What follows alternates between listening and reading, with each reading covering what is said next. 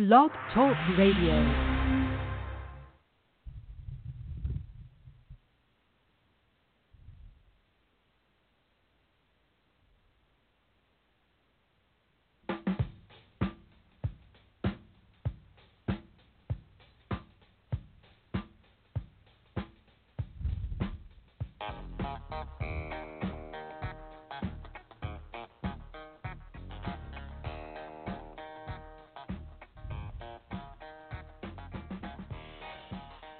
Good evening, Mets fans, and welcome to the Happy Recap Radio Show for this first day of May in 2016. I'm JB, along for the ride with you. EJ and Ryan are both under the weather today, so they won't be along, unfortunately. Hope they're better soon, and appreciate them covering for me when I was stuck with a similar ailment last week. Mets lose today with a score of 6-1, snapping their 8-game winning streak, and certainly the winning streaks are always meant to end, and you don't know when they're going to end or how they're going to end.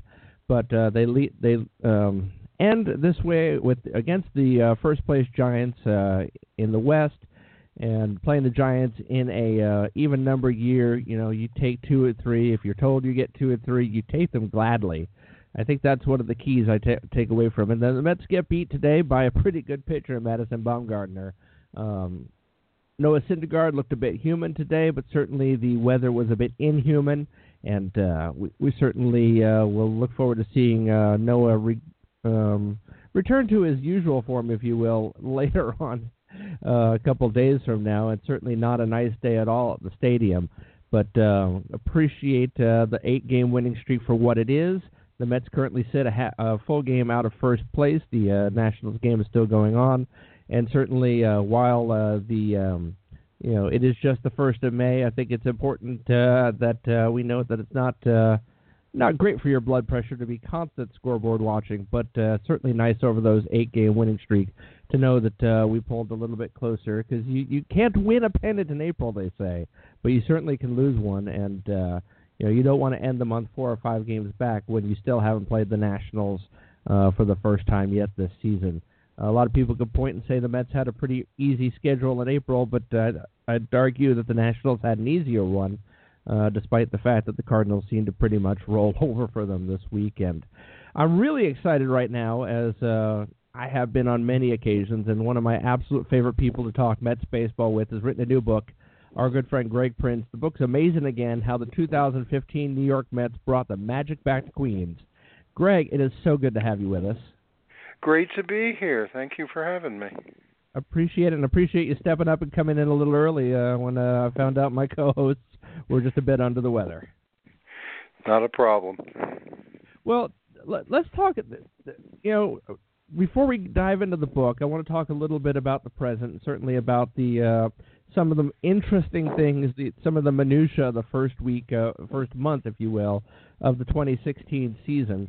I did note that some of the overreactionaries today were pointing out that the Mets just can't seem to win in these 86 throwbacks jerseys that they're wearing this season. But I kind of wanted to get your take. I mean, we all know there's a lot of magic in those uniforms. Talk a little bit about the nostalgia that goes into seeing those out on the field. Well, I was excited to see them when they introduced them, but now that they've lost 2 in a row in them, clearly they're cursed, and they have to be burned, and we must never speak of 1986 again. So I just feel really badly about that, because it was such a good year. Now, it is good to see them in action. It's a little disconcerting, I suppose, not just for the fact that they're doing un-86-like things like losing in them, God forbid, but just because they don't fit right. The 86 uniforms were, form-fitting, and the players were smaller then, so it takes a little getting used to. But I thought it was a great move bringing them back. Wonderful celebratory gesture, something the fans can enjoy, and I hope they work okay on the players. And as far as their record in them, I'm sure this too shall pass. So every now and then you see one of these guys, and one of those uniforms, and you see number 20, and for half a second you think it's Howard Johnson, but no, it's Neil Walker. And up and down the lineup where the numbers are comparable is concerned. But now let's it's talk a nice idea. there have been a lot of things that you go, man, I can't believe that didn't happen in the 55 years of the franchise. Let's talk a little bit about that inning on Friday night. 12 runs in an inning. It seems hard to believe, but that had never happened before. Yeah, well, how many games are they up to? It was 8,020 with the no-hitter, and that's already 4 years ago, so we're talking, and we must be up, about 8,600, 86. There's a sign. I'm 8,600 something by now. You have to get lucky, I suppose, and there was a misplay or two at the wall by the Giants, but, it was the, I guess, epitome of this 8-game winning streak that everybody in the lineup was locked in, and there was nobody you could pitch around. And, everything else is sort of good fortune at that point. And, to get to the point where you had 8 runs in, the bases loaded, and the one guy, I shouldn't say the one guy, because there are a couple of guys on that team you wouldn't mind having up in that situation, but the one guy you imagine doing the most dramatic thing, Cespedes, taking that swing, 12 runs an inning, it's obviously uncommon in general, and as you said, unprecedented in the Met annals. Just a wonderful explosion. I was fortunate enough to be at Citi Field that night, and you probably will never see that again. I mean, except on Mets Classics, I would hope. But I guess the typical, typical or instinctive Mets fan reaction, shall we say, would be concerned if they only scored 1 run for the next 5 innings. But I am not of the save some for tomorrow school. I say keep scoring and we'll make more. But that was a great, it was a great night, and it was a great 8-game winning streak, and so far it's a pretty great season. And speaking of nostalgia, and you also mentioned Yoenis Cespedes, you and I had the opportunity to talk a little bit on Twitter about another Yoenis Cespedes home run earlier in the week where he came off the bench and lasered one out to left field that both reminded us of another home run from years past. Yeah, just the way it was hit, the circumstances, to a certain degree, evoked Mike Piazza, and that night in 2000 with the now puny 10-run inning that I think lives on, regardless of the fact that the record was already broken in 2006 for most runs in an inning and has been broken again. Just a very wow, can you believe that guy got up and did what he just did sort of thing. I mean, in Yoenis' case, we're talking about a guy who hadn't played since Friday, so this was Tuesday, and we didn't even know if he was capable of playing, out with a knee injury. And, the word that came forth afterwards was there wasn't a lot of preparation on his part. He was ready, he grabbed his bat, he took one swing, much like Piazza did, hit it to the same general area of the ballpark, a different ballpark, but still, and elicited a great reaction. And in this, in that case, it was the Piazza day. It was to cap off a 10-run inning that brought the Mets back from 7 runs down, and fireworks night and the whole bit, and really a signature moment in that season, in that era. And here, you never know. It felt like a game the Mets were going to lose, which again is no crime, but it's one they pulled out of improbability. I looked the next morning. It wasn't posted yet in Baseball Reference. They have those little graphs that show you the probability of your win, and I don't really pay attention to them because, game is over and you won. That's all I need to know. But I'm curious to see how deeply buried the Mets were until that inning. And, again, when we throw numbers around like $27.5 million, it's kind of silly to say he's worth every penny, but when the word came down back in January that they had re-signed Cespedes at the so-called bargain rate of 3 years and $75 million, this is the sort of thing you were dying to see, much like the Grand Slam that came a couple of nights later. So it was Piazza-esque in its way. And I just thought I'll throw in here that I know I'm on to talk about my book about 2015, but I'm working on a next book that is due out next spring about the Mike Piazza years. It doesn't have an official title yet, but the one I'm working with is Piazza, New York Catcher. Kind of tracing his not Piazza, New York Catcher, Piazza, New York Legend. I just stepped on my own play on words there, but it will basically attempt to recapture the Piazza years in New York, the experience from a fan standpoint of watching an icon develop.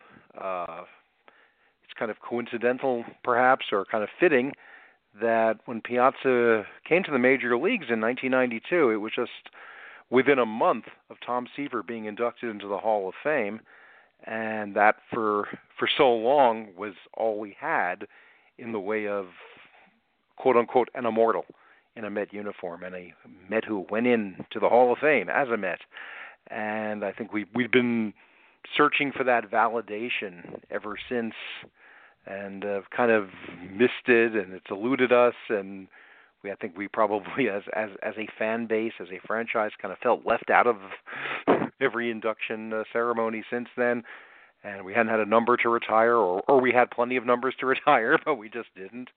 And at last, it's all coming together this summer, culminating in Mike's induction in Cooperstown, and the next week, the retirement of number 31. So that book is coming out from the same publisher that did Amazin Again, and I'll have more to say on that in the near future. But that is something that is in the works, and I'm announcing it for the first time on the Happy Recap.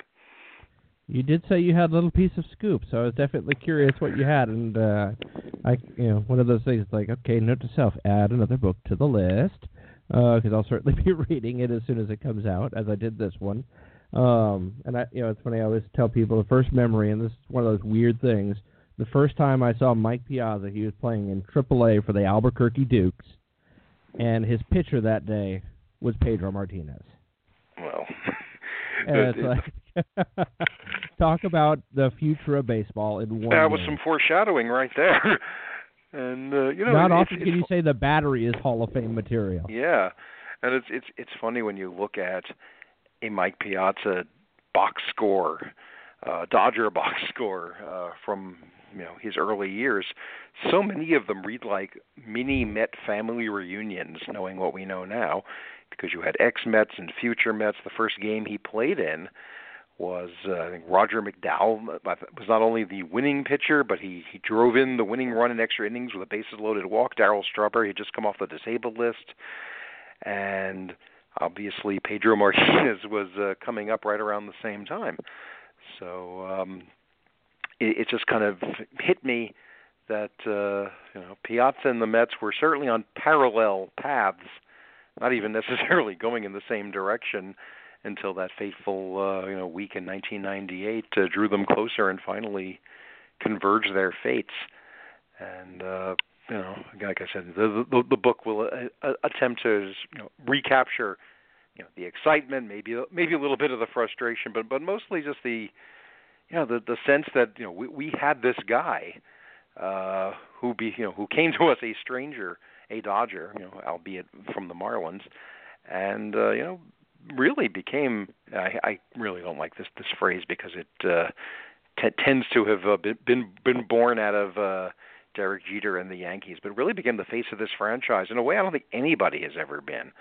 As much as we talk about David Wright and as great as Tom Seaver was, I think just the circumstances and the times we lived in, if you talked about the Mets, late 90s, early 2000s, the one name that everybody knew was Mike Piazza. And he just, he had a supporting cast, to be sure, and there were some great players on those teams, but there was just something about the Mike Piazza Mets that left its imprint. So, like I said, I've only just begun the research, and we'll have more to say down the road. But I'm excited to be doing it. I'm excited he's going to the Hall of Fame. Obviously, excited that there will be number 31 on the wall, and I will look forward to him and Pedro on the same stage. Pedro hopefully in the background applauding his old catcher and sometimes nemesis, because that must get a little odd for players who didn't really care for each other in their playing days. So now all be on the same team, sort of, once they go to Cooperstown, and he'll be a teammate again of Tom Glavine. Come to think of it, so yeah, talk about your Met family reunions. Well, yeah, except Tom's just not devastated, but that's okay. Yeah, you have to say that. Can I just, if I can add a quick aside? I guess in a way it has something to do with Piazza, but not directly. I was at the game Friday night before the 12-run inning. I was having dinner with a friend of mine, and we were wandering the Mets Hall of Fame and watching the video that they have in there, which is a really well done video. And there's a quick glimpse of Mike Hampton making pitching the shutout that wins them the pennant, wins him the MVP of that league championship series. And we both felt kind of, I don't know if we felt bad, but we felt as if, people don't really appreciate how good Mike Hampton was that year in that postseason. I said, all anybody remembers is the thing about schools. All anybody ever says is, he went for the schools in Denver, great. And sure enough, about 5 minutes later, maybe 10 minutes later, because we took our time going through the museum, we wander over to a display of uniforms through the years, and one of them was Mike Hampton's uniform from 2000. And sure enough, I overheard, completely unprovoked by me or my friend, "Hey, look at that, the guy at the schools, Hampton." There's just certain things attach themselves to certain players, and the devastation thing, I guess, will always be with Glavine. And it's only recently that I managed to feel I could use the words disappointed and devastated without having to make a Tom Glavine remark or a Tom Glavine parenthetical remark in my writing. And I can certainly understand how it stays. I can certainly understand how it sticks with Hampton. So just one of those things. It just shows we paid attention a lot. It's funny with Hampton. This year he's the bullpen coach for the Seattle Mariners. And Safeco Field is one of those bullpens where you can kind of get down up and close if you're a fan down there. And I haven't gotten to a game yet up there this year, but it's so tempting to walk by and ask how the schools are. It really is, and I know that's not cool all these years later. But there's just part of it. It's like if he had the whole "what if he had stayed" thing, that whole thing. But I digressed just a little bit, I suppose, on that. But as far as you talk about Piazza as the face as the franchise, and I'll use this kind of to wheel back into 2015, but we'll kind of start with the present and how. Who do you think? I mean, it is really hard looking at what we have now, what we had. Many of all these players were part of the 2015 team. Who could possibly be, quote unquote, the face of the franchise going forward here? I mean, what are you, if you have to think of, can that be a pitcher in this era? And if not, is it Michael Conforto? I mean, it's that simple. Oh, I think we're probably on the verge of finding out, and may not know it, for a year or so. If we're, again, we should be lucky enough to have somebody who we want to put on that pedestal, and have somebody who emerges out front for a team that is worth, to the outside world talking about. I don't know if Rico Brogna or Todd Hundley, for example, was the face of the franchise in their days, but, let's face it, nobody cared because there was not much face to the franchise to begin with. If you had asked a Mets fan or an observer of Met Matters, a year ago, you would have said it was Matt Harvey. I mean, Matt Harvey was the fulcrum on which this franchise's fate seemed to be balanced. He was certainly the guy who had garnered, all the notice and all the fame, and the fact that he had been missing and was coming back was a big deal. And he'd had his own day and started the All-Star game. We know all the qualifications, and now he's at the moment almost a footnote to what's going on. So these things can be a little unpredictable, I suppose. today, as you said, Syndergaard had his first so-so outing. Does that make him any less of a face? Or, Tom Seaver had bad days too, so we don't know. If Cespedes stuck around, that would be interesting. But, Conforto does seem to be the guy who's going to be here a while. Scott Boras representation notwithstanding. So,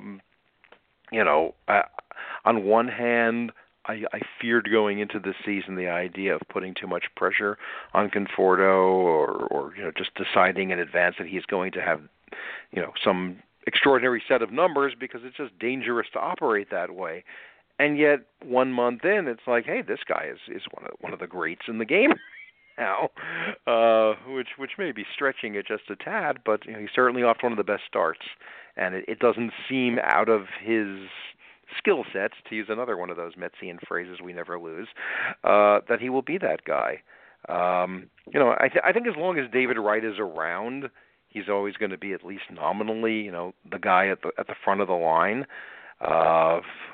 Whether somebody else is hotter or not in a moment, but unfortunately, David Wright, despite his contract, there is an endpoint somewhere in his future, not that far down the road, given his back situation. So I think it remains to be seen. A very big to be determined, but. If you're lucky, you have a situation like '86, and you have several faces of the franchise, because in those days you had 4 larger-than-life personalities and players in Straw and Doc and Keith and Gary. In a way, they all kind of cancel each other out in telling the history of the franchise, and I think that's why nobody ever had his number retired, because you sort of would have to retire everybody's number, and maybe that's a little much. I don't know, but. Should Conforto earn it? I'm all for it.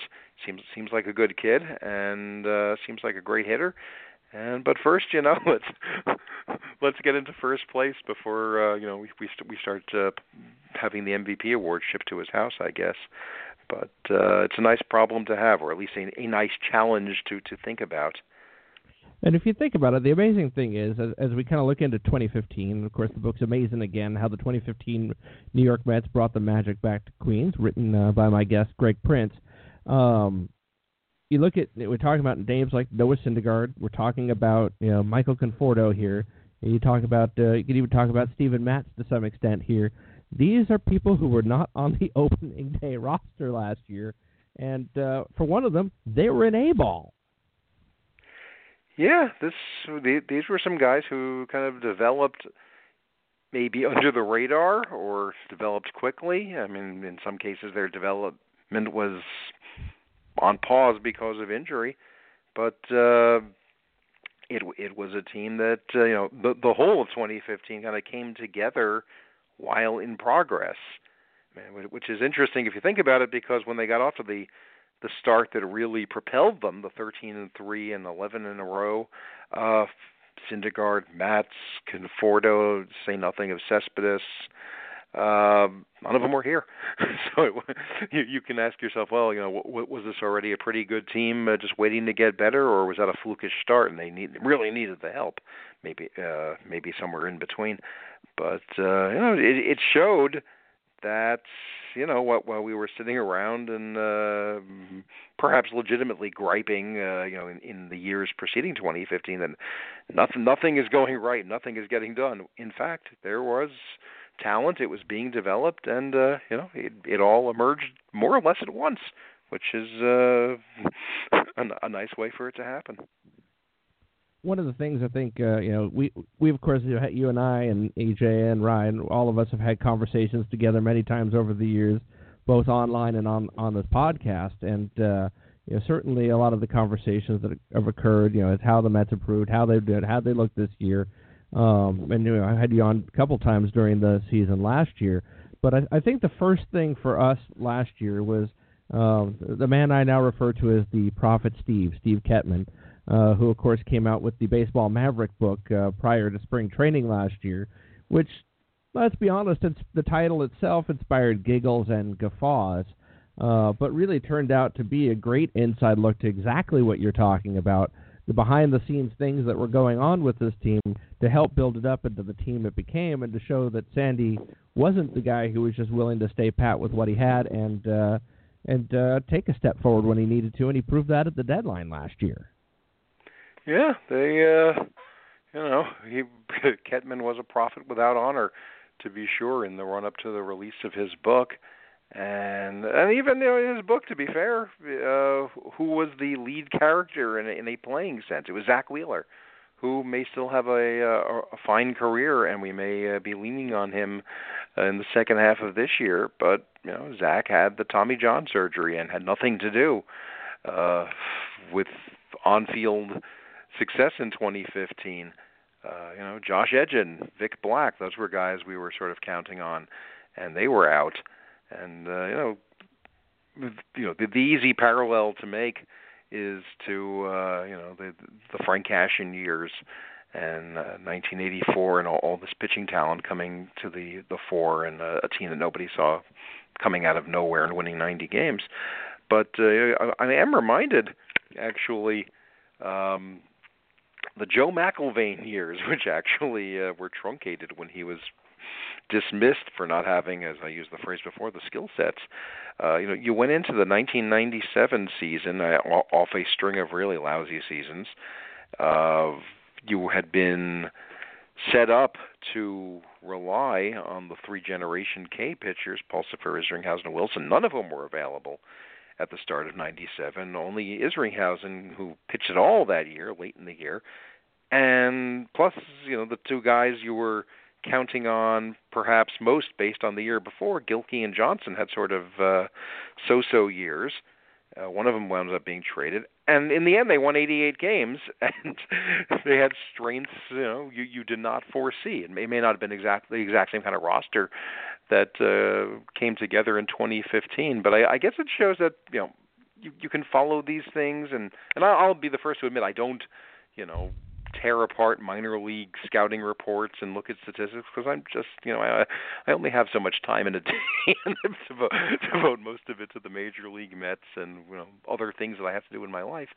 But sometimes these things really do come together at spots where you're not looking. So Ketman's book was very interesting. It was a great portrait of what Alderson had been up to. Although I have to, again, Zach Wheeler and to a lesser extent Josh Satin were the two guys he wrote about. So neither one of them had all that much to do with last year. But they're again, just to bring it back to the Alderson Cashin thing, that was a team that was going nowhere in the early 80s. They put it together in the minor leagues, and the fruits of their labors paid off, and maybe that's what we're seeing now. I only say maybe because we have last year and we have a good start this year, and almost don't want to get ahead of myself in deciding that we are now in a golden era. But I gotta say, after an April like we've just had, it's looking pretty good for the next little while. I want to ask you something that I think a good historical perspective. We've talked a lot about over the years, different topics. What would this situation, what would this have been like if Twitter were around then? Talk a little bit of what Twitter might have been like in those early years of Cashin. How quickly do you think social media would have called for his head? Oh, immediately. Because to be honest, social media is just a different venue for fans who get easily riled and fed up. But before social media, which wasn't all that long ago, what would have we used? As a substitute for that, we would have said Sports Talk Radio, yeah. And before that, we would have said angry letters to the editor, or people booing, and it's just, I don't know if it's just the New York nature of things, if it's the Mets fan nature of things, it's just fans in certain markets, or it's everybody, but people want results right away, and it is hard to sell another 74 and 88 type of season as progress. And you have to be committed and patient to understand that, some things are going right. You just can't see them yet. So, Cashin took his lumps on pre-WFAN Sports Talk Radio. He took it from the columnists. He wasn't vilified. I don't think Alderson was necessarily vilified, but we just have more of an outlet for our spur of the moment disgust or frustration. Really is the better word. And when things went well, as they turned last year, people stopped being upset or deciding that they were upset because there was nothing to be upset about. And ultimately, they use standings in baseball for a reason, to tell you if your team is doing well or not so well, and people are going to react to them. They just have a different means of reacting to them today than they ever have, and more people are, accessible. More people's thoughts are accessible to other people, and it forms a critical mass. And let's face it, some people just enjoy bitching about things, and people feed off of each other. So I think if it had really been an issue, I don't think Alderson would have lasted as long as he has. What he's now in his sixth season. I will use a phrase very few people have ever used. To the Wilpons' credit, they did not panic, and I don't know if it was ever in their minds to replace Alderson, but they didn't, and nor should have they. And everybody is, except on days where the Mets lose 6-1, and it's no fun. Everybody is benefiting, and I'm glad they stuck with him. But he stuck with us. And that's the thing. To me, I feel like it was obvious, and I think this goes with Terry as well, that it's been obvious for quite some time that on the various levels of the organization there is a buy-in to the program, from the player level all the way up to ownership, whether it be with Terry and his systems in the clubhouse and Sandy in the front office. It seems like there's just been singularly a buy-in on every level. Okay, what's the plan? Let's move towards it. And there are a couple of hiccups along the way that slowed things down. Matt Harvey's Tommy John surgery, Zach Wheeler's Tommy John surgery really did slow it down, but it was still in effect. The unexpected utter crash and burn of Ike Davis certainly fits in there as well. But other than that, I mean, it maybe took a year or year and a half longer than planned, and required importing a few players you hadn't necessarily expected you might need. But the reality of it is that the plan certainly seems to be in full swing now, and Met fans are seeing the benefits. Well, I imagine as in any organization, I don't just mean sports, having a consistent message and being within the organization, being able to follow along and kind of know what's expected of you and being communicated to probably helps everybody. And I think one of the things that's really impressed me, and I always say it about Terry, but it's probably true about Sandy too, you don't read blind quotes for the most part. I can barely, or even on the record quotes, save for maybe a disgruntled relief pitcher now and again who didn't want to warm up 6 times and not be used. You don't read, stuff like, Terry couldn't manage a bleep meat market or anything like that, or I have no idea what's going on around here, said one Met. And that I think was always a good sign. And, again, going back to Ketman's book, you got the sense that Alderson is somebody who has a vision, is kind of determined to implement it, that doesn't, overwhelm you with a lot of bluffness about it. But they think they probably made their message clear. And buy-in is a great word for it. Everybody here seems to know why they're here and what they're supposed to do and play to their capabilities. And it takes sometimes. I think we get impatient not just with wins and losses, but maybe why doesn't Terry use Conforto more often against lefties, or why is he resting Duda against Bumgarner? Why don't you give Robles maybe the 8th inning? Actually, that's a bad example. I don't think anybody really wants to see Robles in the 8th inning, but that sort of thing. He's got parents somewhere. Yeah. But it's considering where they were before these guys came and got a steady foothold into what they were doing. It is refreshing because I don't want to dump on Alderson's predecessor, but under Omar there was this sense of chaos, deserve it or otherwise. I mean, there were some good times too, but it just kind of felt like nobody knows what the hell is going on, and it felt that way under Duquette. It felt that way with Steve Phillips. It felt that way to a certain degree with McIlvaine, and Al Harrison. So somebody knows what he's doing, and fortunately, he's running the Mets organization now. Well, and the thing too, I mean, it used to be that no one knew what they were doing, but we all knew what they were doing, in the sense that everything that was going on with the front office seemed to find a way of leaking out. Whereas nowadays, every once in a while something will get out, like the Mets are getting close on acquiring Neil Walker. Well, that's great, but you don't see the 10 minutes later when they announce, oh yeah, we also signed Asdrubal Cabrera, where you go, where the hell did that come from?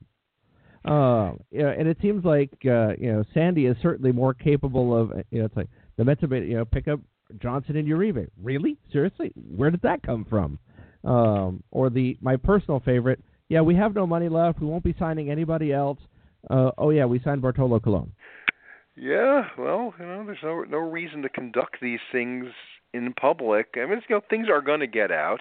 Certainly, the other side of the coin, and maybe this is also slowed down. There was that period where you would just be reading, not from the players, but from, unnamed front office sources, and we always use, Sandy's name as sort of a catch-all for probably dozens of people who are working on these trades and so forth. But there was always somebody who had to take a swipe at Ike Davis's nighttime habits or Justin Turner's commitment to staying in shape or whatever it was. And I always thought that was kind of a bad look, that there was no need to kind of kick these guys on their way out the door. You've seen less of that too. So it is kind of nice to walk into these winter meetings and see the team come home with unexpected presents, shall we say? Like, oh, you brought me something from Nashville. You brought me a second baseman, or you brought me an extra starter. It's fine. I like being surprised as long as it's not a horrifying surprise. And as long as all the assistant GMs keep their shirt on, I'm a happy fan. There you go. So, in talking about Amazin Again, when did you decide? At what point did you decide that this needs to be immortalized in a book? Well, it had been a little bit in the back of my mind somewhere. Probably once they started taking off and playing well in August. But I don't want to give you the impression that I was proactive about this. I got a phone call literally the afternoon of Game 1 of the World Series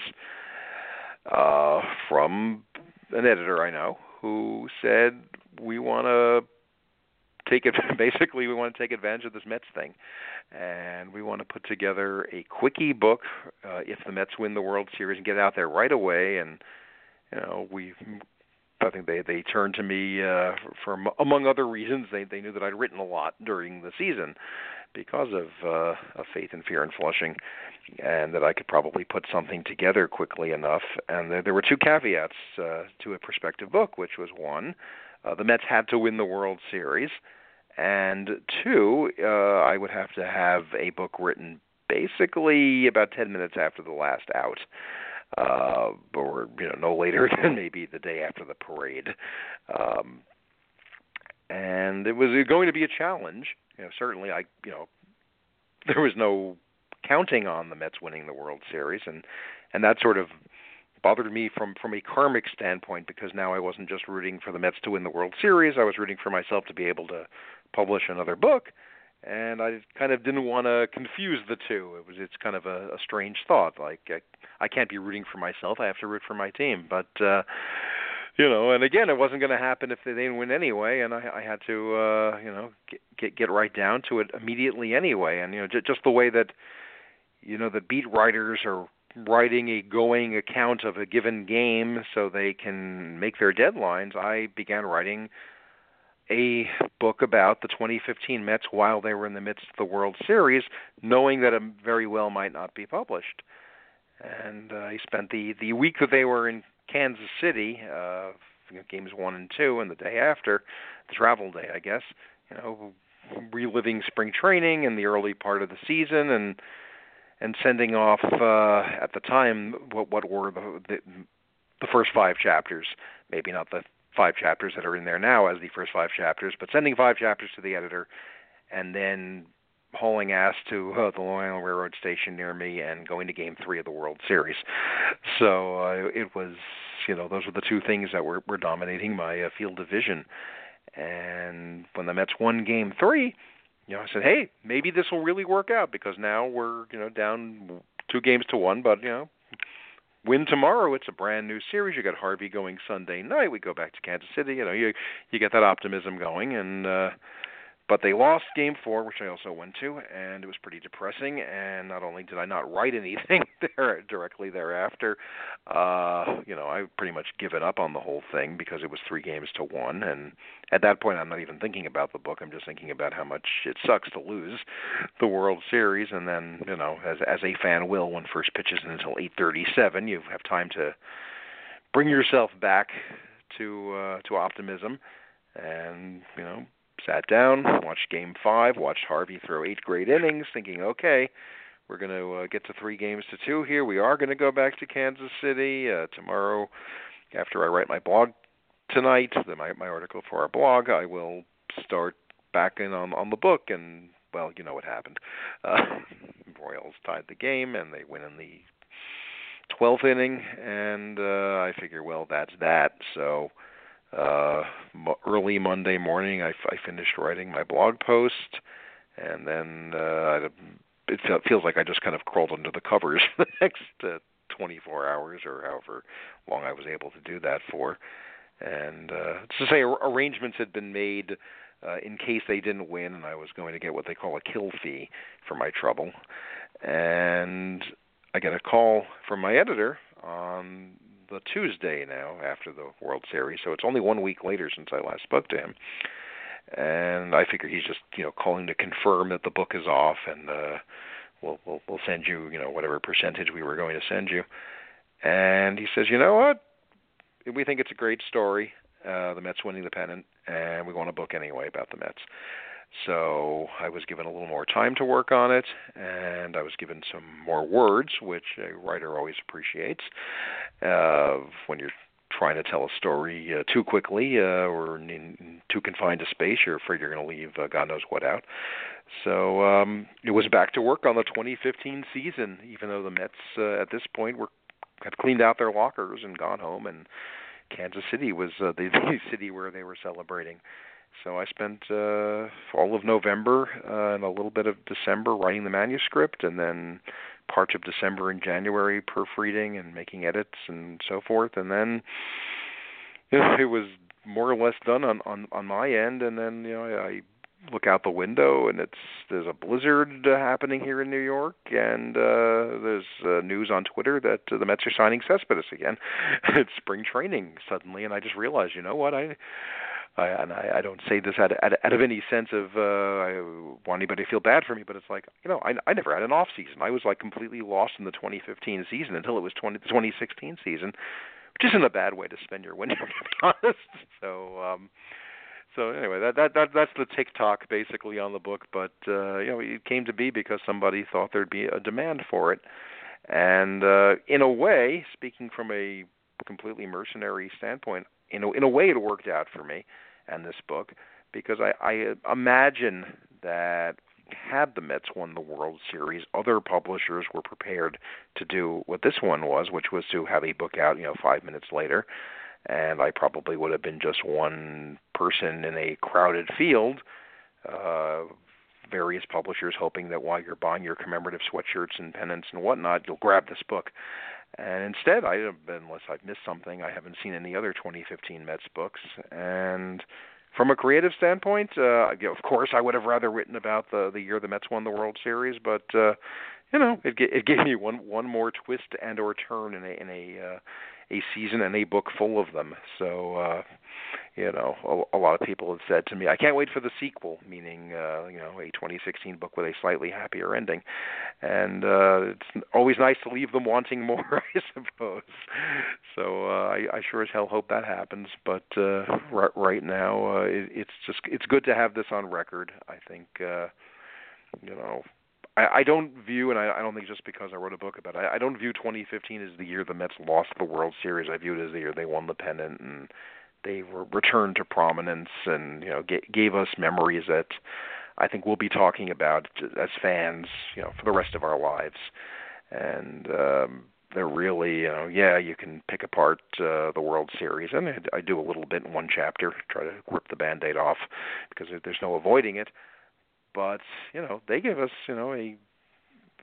maybe without the single dramatic home run we'll be talking about forever. They gave us a 1951 Giants or a 1973 You Gotta Believe Mets situation. And, really, as a Mets fan and somebody who kind of considers myself, I don't know where you get your license for this, but someone who considers himself a Mets historian, I'm, honored to be the one who was able to put this in one place. And it's my hope that not only, people like us who experienced this firsthand will read it and say yeah, that was great, that all the things that we got to see and live through, but that some Mets fan who isn't quite old enough yet to have appreciated what happened last year, maybe someone who isn't born, will pick up this book down the road, sort of like I did in the wake of 1969 and all the books that were written then.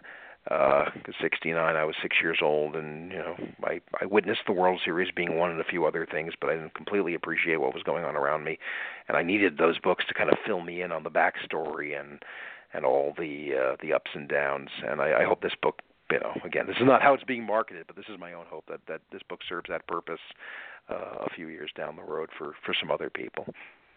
Yeah, and as the historian, you'll probably get the references. I kind of look at this is kind of the year the Mets lost last place for this generation. Yeah, that's a good comparison. And the great thing about the year the Mets lost last place is they came out with that in the middle of the season, or after a week in July or 10 days in July, whatever it was. That they did eventually a paperback version with a follow-up with the World Series and all. But in a way, 2015 was exactly that. It was going to be one of those handful of years where the Mets make the great leap forward, and which itself is a great story. I don't know that anybody would want to publish it. The Mets won more than they lost for the first time since 2008. Isn't that great?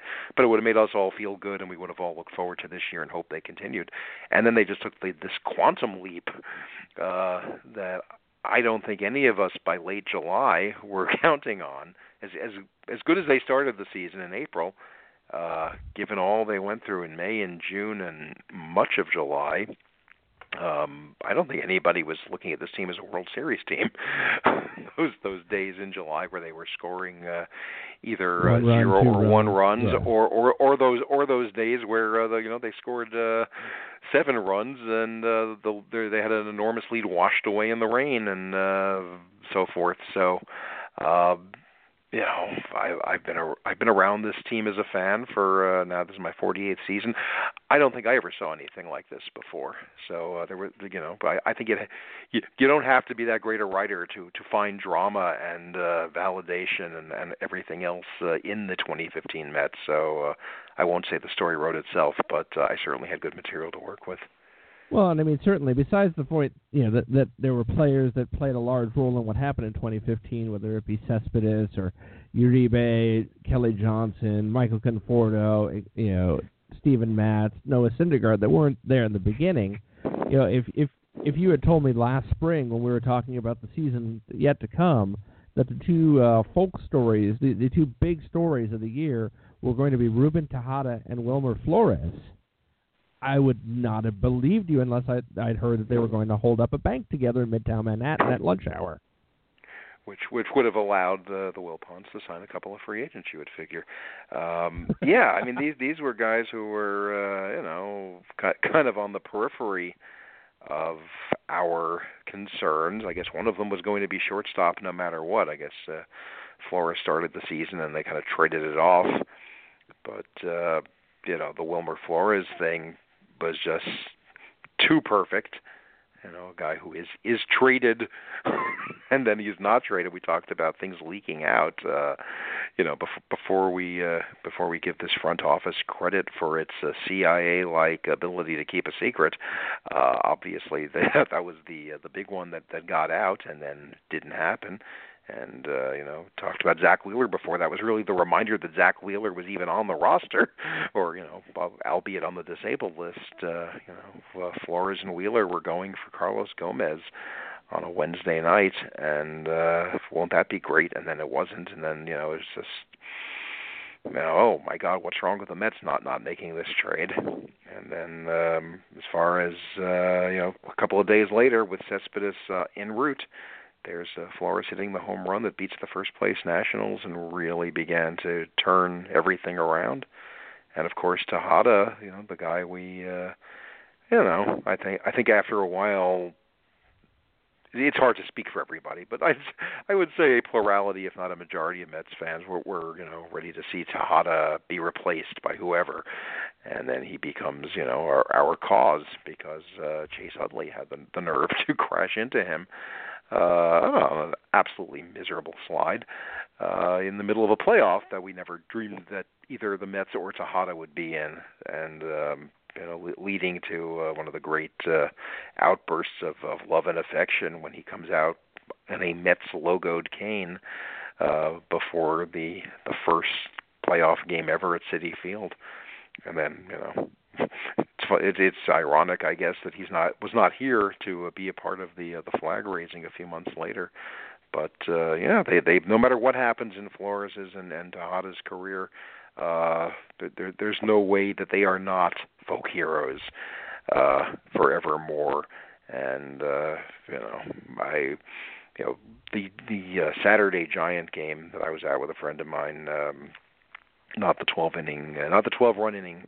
But the next day that they won, Angel Pagan was in the lineup for the Giants, and I usually will applaud some ex-Met, but after a while, the novelty wore off. I'm sure I applaud Angel Pagan, the first time he came back to Citi Field, and my friend said, "You're not applauding Angel Pagan," and I said, "I'm no longer in the Angel Pagan business." And I can't imagine feeling that way about Ruben Tejada if he gets off the disabled list and comes in with the Cardinals or whenever his next time at Citi Field is. And he will deserve a standing ovation, just as Daniel Murphy will. Maybe John Neese will sit and applaud politely. But you think about all these guys who we've talked about on these shows for years, and that now they, whether they're still with the Mets or not, but even the guys who are not, have had this halo about them.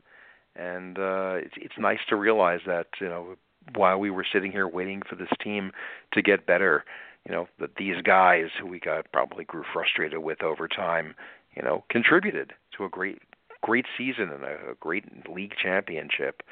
And as wonderful as it was to bring guys up from the minor leagues who succeeded right away, and for Alderson to make trades for guys who became heroes in the baseball sense. It was nice to see some of these guys reach at least the precipice of the promised land with the Mets, and I think that's something we as fans shouldn't lose sight of, and hopefully we'll keep in mind next time we see them, and at the very least give them a nice round of applause. Well, and that's one of the things you were talking about earlier too, with with nostalgia and whatnot. I kind of feel the same way, of course, about anybody even vaguely associated with the '86 Mets. And it's kind of the same thing. It's like for years afterwards, especially living out here on the West Coast, even though I was in New York at '86 up through '88. For years afterwards, it's like, I want to go to Seattle to catch a game. Who's playing? Well, it doesn't matter. They got one of the '86 Mets on the team. Oh, okay. I guess we can go. Oh, it's that kind of thing. You have that same kind of aura to you. I mean, the '86 Mets are revered, despite the fact that a lot of them probably shouldn't be quote unquote revered, but they're still our '86 Mets. Yeah, I think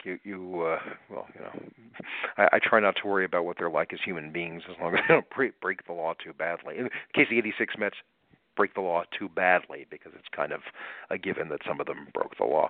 But even the 99-2000 Mets, give or take, on Mike Hampton.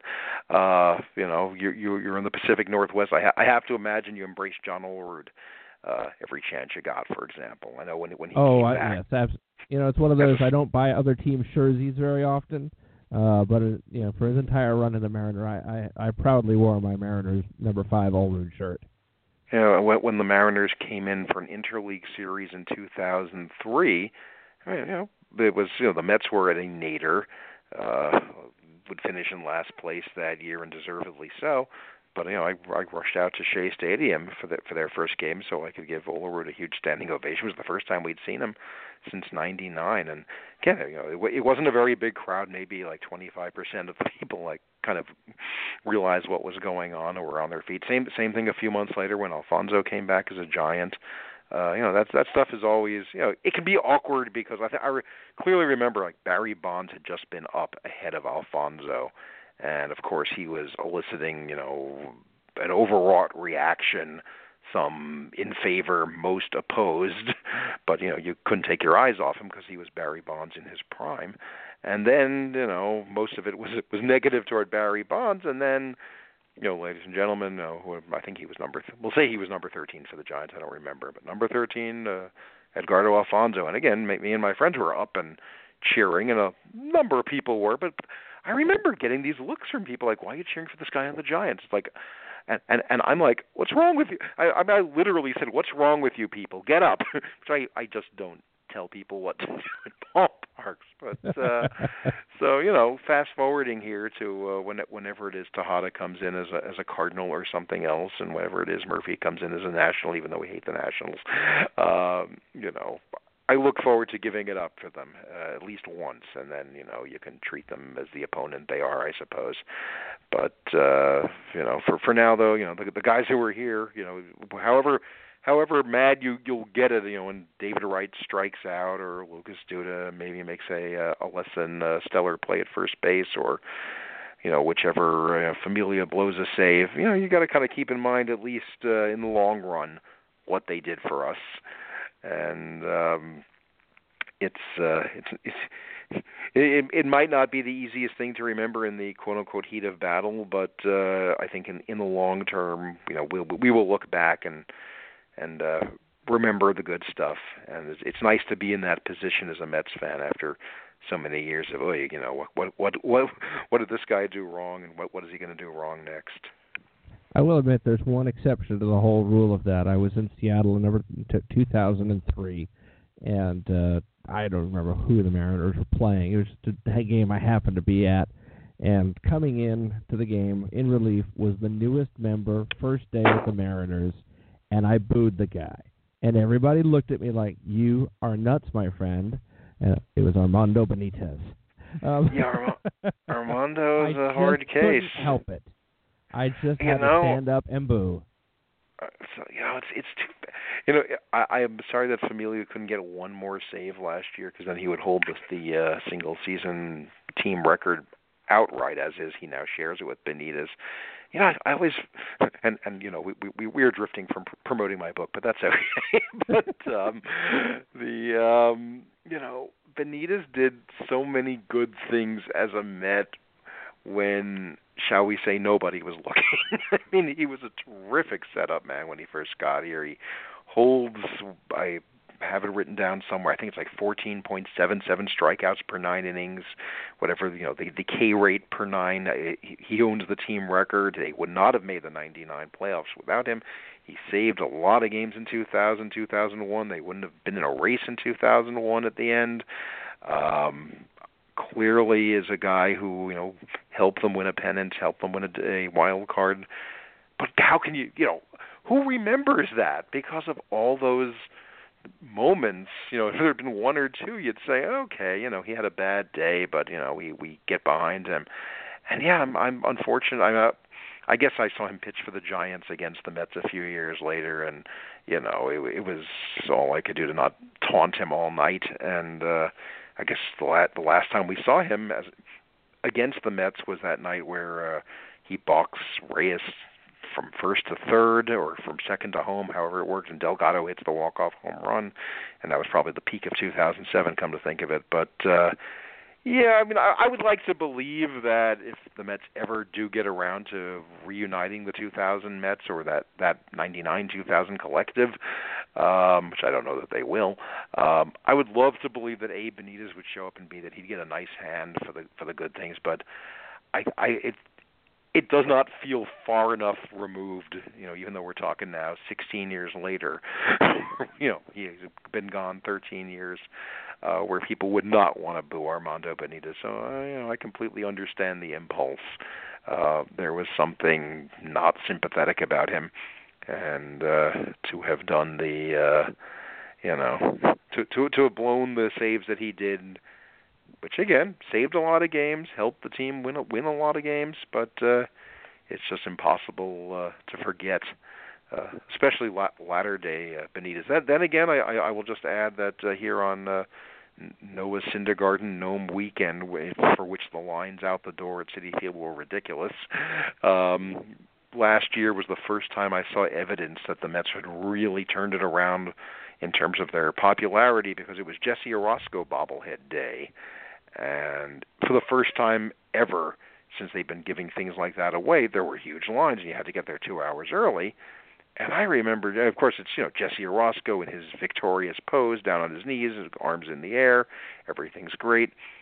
Jesse Orosco's last year was basically Armando Benitez's last couple of years, where people couldn't stand him because he was no longer that effective closer, and he had not yet transitioned to becoming this left-handed specialist and stick around as he did. So it was just laughable to me in a way that they showed not Benitez, they showed Orosco on the Diamond Vision, and people cheered, and people couldn't wait to get his bobblehead, and people couldn't wait to get his autograph. It's like, and again, a lot of these people may not have even been born in 1987, but I just remember, he was run out of town. Nobody wanted to look at him anymore.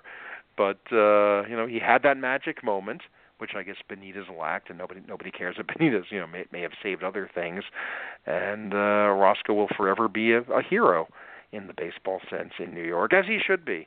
And on some level, it'd be nice if Benitez could get a taste of that. If he doesn't, it's understandable, and I can only have so many priorities in this life. Well, you mentioned getting a little off track, and I think I like to think of our conversations basically being an educational form of ADD requiring a GPS to completely follow.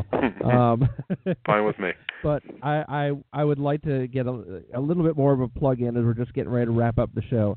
For people who want to pick up the book, want to get this book, I highly recommend it. I read it in, I want to say it took me maybe about 2 hours. But I'm fast. I'm a fast reader, and I remember all of it, so it's good. But tell people about where they can get the book. Are there any book signings coming up? All of that kind of stuff. Okay. The book is available on Amazon. It's available at BarnesandNoble.com. Certainly in the New York area, it's in Barnes & Noble, some independent bookstores as well. Signed copies are available on eBay if you Google Amazin Again 2015. My sister has a little eBay business. She's nice enough to traffic these for me, and I'm happy to sign for anybody. I am doing a signing in 2 weeks on May 16th in Rockville Center, Long Island, at the beautiful Turn of the Corkscrew bookstore, which also features wines and beers. So as we talk about the Mets, you can in fact drink. And there'll be one in Greenpoint in Brooklyn on June 14th at Word Bookstore, which I'll be doing with John Springer of Mets by the Numbers, and there'll probably be some other things coming. But basically, yeah, Amazin Again on Amazon. And available if you're reading the desktop version of Faith and Fear in Flushing, the blog Jason Fry and I do. We have links to that book and the other books I've written. So the 2015 Mets, one of 5 pennants in Met history, the only one that every Met fan alive has and sentient has lived through and remembers, unless you just became a fan 5 minutes ago, in which case that's okay because you got to start somewhere. And I appreciate the nice words you said about it, and I welcome every Mets fan to read it. Well, I always appreciate it. I love our conversations. I always, it's one of those things. I like to consider myself a knowledgeable Met fan. I've been probably year 37 now of following the team intensely. So a couple of years behind you, but entering my about to hit my what I call my Tom Seaver birthday this year. Number 41's coming up. I've been following almost all my life, raised in a Mets household, and I still feel like every time we talk, I come away going, didn't know that. All right, I got to work harder. So I appreciate it's a lifelong education for all of us. Absolutely, and I appreciate everything that you and Jason do at the blog, all of the books, and like I said, I've talked a couple times that this is a good year for Mets fans with books. If you like books, this is a good year for you because you got a good amount of 86 books coming out. I suspect yours won't be the last we see of 2015. But I think that there's a lot of good books out there, and this is, right here, this is must read, absolute must read. And quite honestly, if you're not that big of a book fan, buy it as a souvenir. I know that sounds silly, but it's a great memento of 2015. So in a couple of years, when you feel like you can read and want to, you've got it there on your bookshelf. I'll take that endorsement, and I'll say one thing that people have said to me, which I might not realize because you don't necessarily realize what you're doing while you're doing it, is that not only people say, oh, it was great to relive the season and so forth, but it's like you wrote it as a real fan, and it is written by a real fan and not somebody who is afraid to say we and us, which is not to say, I wrote it like a 7-year-old who thought the Mets could do no wrong. It's impossible to function that way if you're a fan. But I think what differentiates this book from the kinds of books that maybe are written by a beat writer after a championship is, there's not only a sense of the joy and the excitement. It's like, this is written by somebody who's at Citi Field 30 times a year in the stands, who stands in line to get his bobblehead and antes up to get the Mamas of Corona Hero, and kind of drops stuff like that in along the way, as well as some historical cues. So it's a book written by a Mets fan for Mets fans, and if any, again, baseball fans are certainly welcome to read it from other teams and get some insights into how we live. But it is definitely is something of a communal product. So again, thank you for the kind words, and I hope people will avail themselves of the book.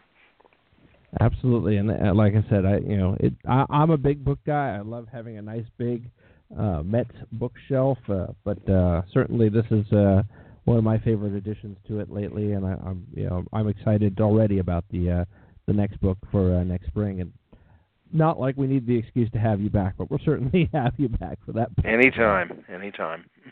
Well, my friend, it's going to be interesting to see how May goes after the exciting April 4th best record in baseball entering play today, and they maintain that, and it should be a fun May. And I always kind of look at, EJ and I both talk about it as kind of Memorial Day, as kind of figuring out sort of what you got to work with this year.